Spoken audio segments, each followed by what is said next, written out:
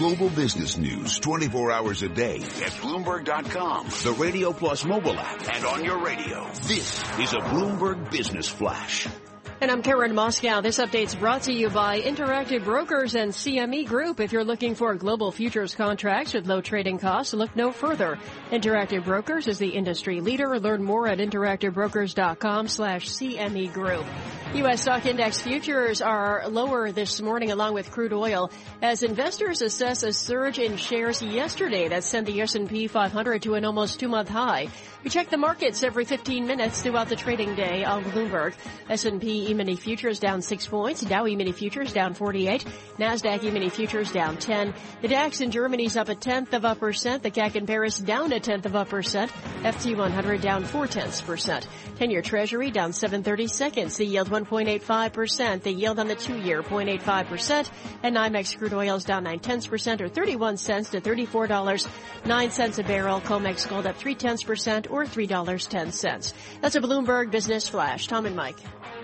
Karen, thank you so much. We're trying to be fair and balanced here in Washington and really talk to not only both sides of the political industry, but to give you a perspective chronologically as well as we go to a most historic Super Tuesday yesterday. It's not one that I've ever seen or Michael McKee's ever seen. Mo Elleithee is at Georgetown. He's executive director of their Institute of Politics and Public Service, an exceptionally important position. He does this off of decades of work for the Democratic Party as well. Mo, wonderful to have you on the show. I'm going to think of the rhetoric forward in the next 14 days for all Democrats is to first do no harm. What's the number one thing Democrats don't want to do as we go to Florida? Look, I think, the trajectory of the Democratic race seems pretty set.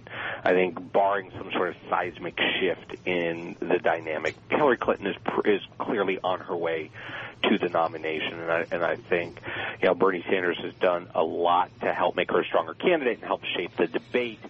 But I don't think the numbers are going to be there for him. So what Democrats, I think, need to do is actually keep their foot on the gas. I think Democrats need to ensure that while the sideshow on the Republican side continues to play out, that they're putting their best foot forward and making the case directly to a general election electorate about what it is they are collectively are going to be offering different from the Republicans.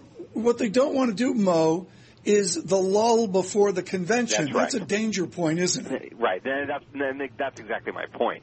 Right. Keep your foot on the gas. Keep out there. Stay out there making the case. I have a lot of friends, former colleagues of mine in the Democratic Party, who are just sitting there gleeful and laughing about this Donald Trump phenomenon. And I keep reminding them, it wasn't that long ago that Republican operatives were laughing about Donald Trump as well. He's going to be tough to beat in the general election. He's beatable, but this isn't going to be a cakewalk for Democrats. So they can't afford to take a break now. They've got to continue to make the case. In my Cleveland 1 week before Philadelphia, the convention schedule in July. How do you address, as part of the campaign, Donald Trump from the Democratic side? What do you say when you're campaigning against somebody who's campaigning on the politics of anger and not necessarily the politics of a particular policy?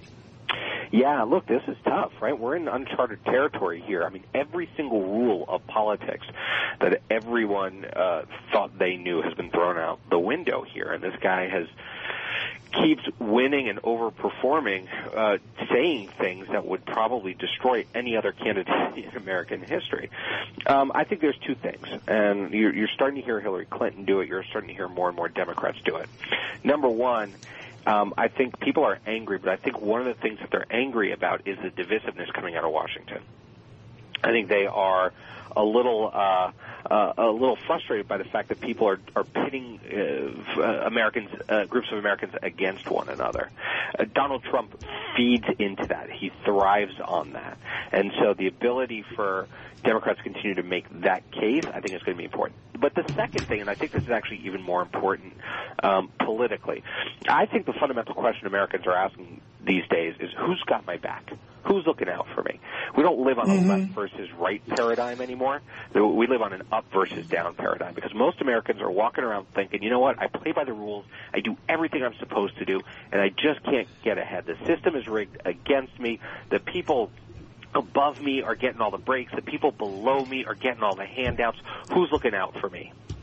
And I think Democrats need to make the case, number one, why Hillary Clinton is, and number two, begin to make the case that Donald Trump has never looked out for anybody in his life except for himself. Marco Rubio danced around this a little bit during the last debate when he started going after Trump on Trump U and things like that, but it didn't stick. And I think that's where the race is going to go in defining who Donald Trump really is. What happens, and we've only got about a minute left, when he starts to define her? How does she respond when he brings up her husband's sex scandal, when he brings up her Goldman Sachs speeches, and that sort of thing? How does she respond to that? You know, it'll be interesting to see. On the first point, you know, I think that just rallies people behind her. I don't think Donald Trump's going to get a lot of traction on that. But when it comes to things like the Goldman Sachs speeches, I think, you know, a level of transparency, and I think, again, drawing a contrast, Hillary Clinton's going to go out there and make a case that her record, her history, has been one of as being a champion for those who need a champion, whereas Donald Trump has been a champion for himself, oftentimes at the expense of those others. That's where I think she's got to go and continue to make that contrast. That may be the only way to beat this guy. Well, thank you so much for being with us today. Really look forward to speaking to you many more times as we move through this original political process. Mo Elleithee is with Georgetown, their Institute of Politics and Public Service, joining us today, of course, working with a number of Democrat Party campaigns over the years. Joining us next, Kevin Hassett. We're in search of the Republican establishment. We've called in Kevin Hassett of AEI to help guide us towards his Republican establishment, if it's out there as well. I'm really not sure. What I am sure of is Jobs Day on Friday. Bill Gross will join us, lining up a series of good guests as well to give you perspective on the American labor economy. Futures -7, Dow Futures -55, coast to coast, and on 99.1 FM, Washington and Baltimore. This is Bloomberg Surveillance. We're counting you down to the opening bell, brought to you by the Jeep Grand Cherokee, the most awarded SUV ever. The Grand Cherokee continues to raise the bar with its luminous, luxurious interior and legendary 4x4 capability. Drive one at your local Jeep dealer today.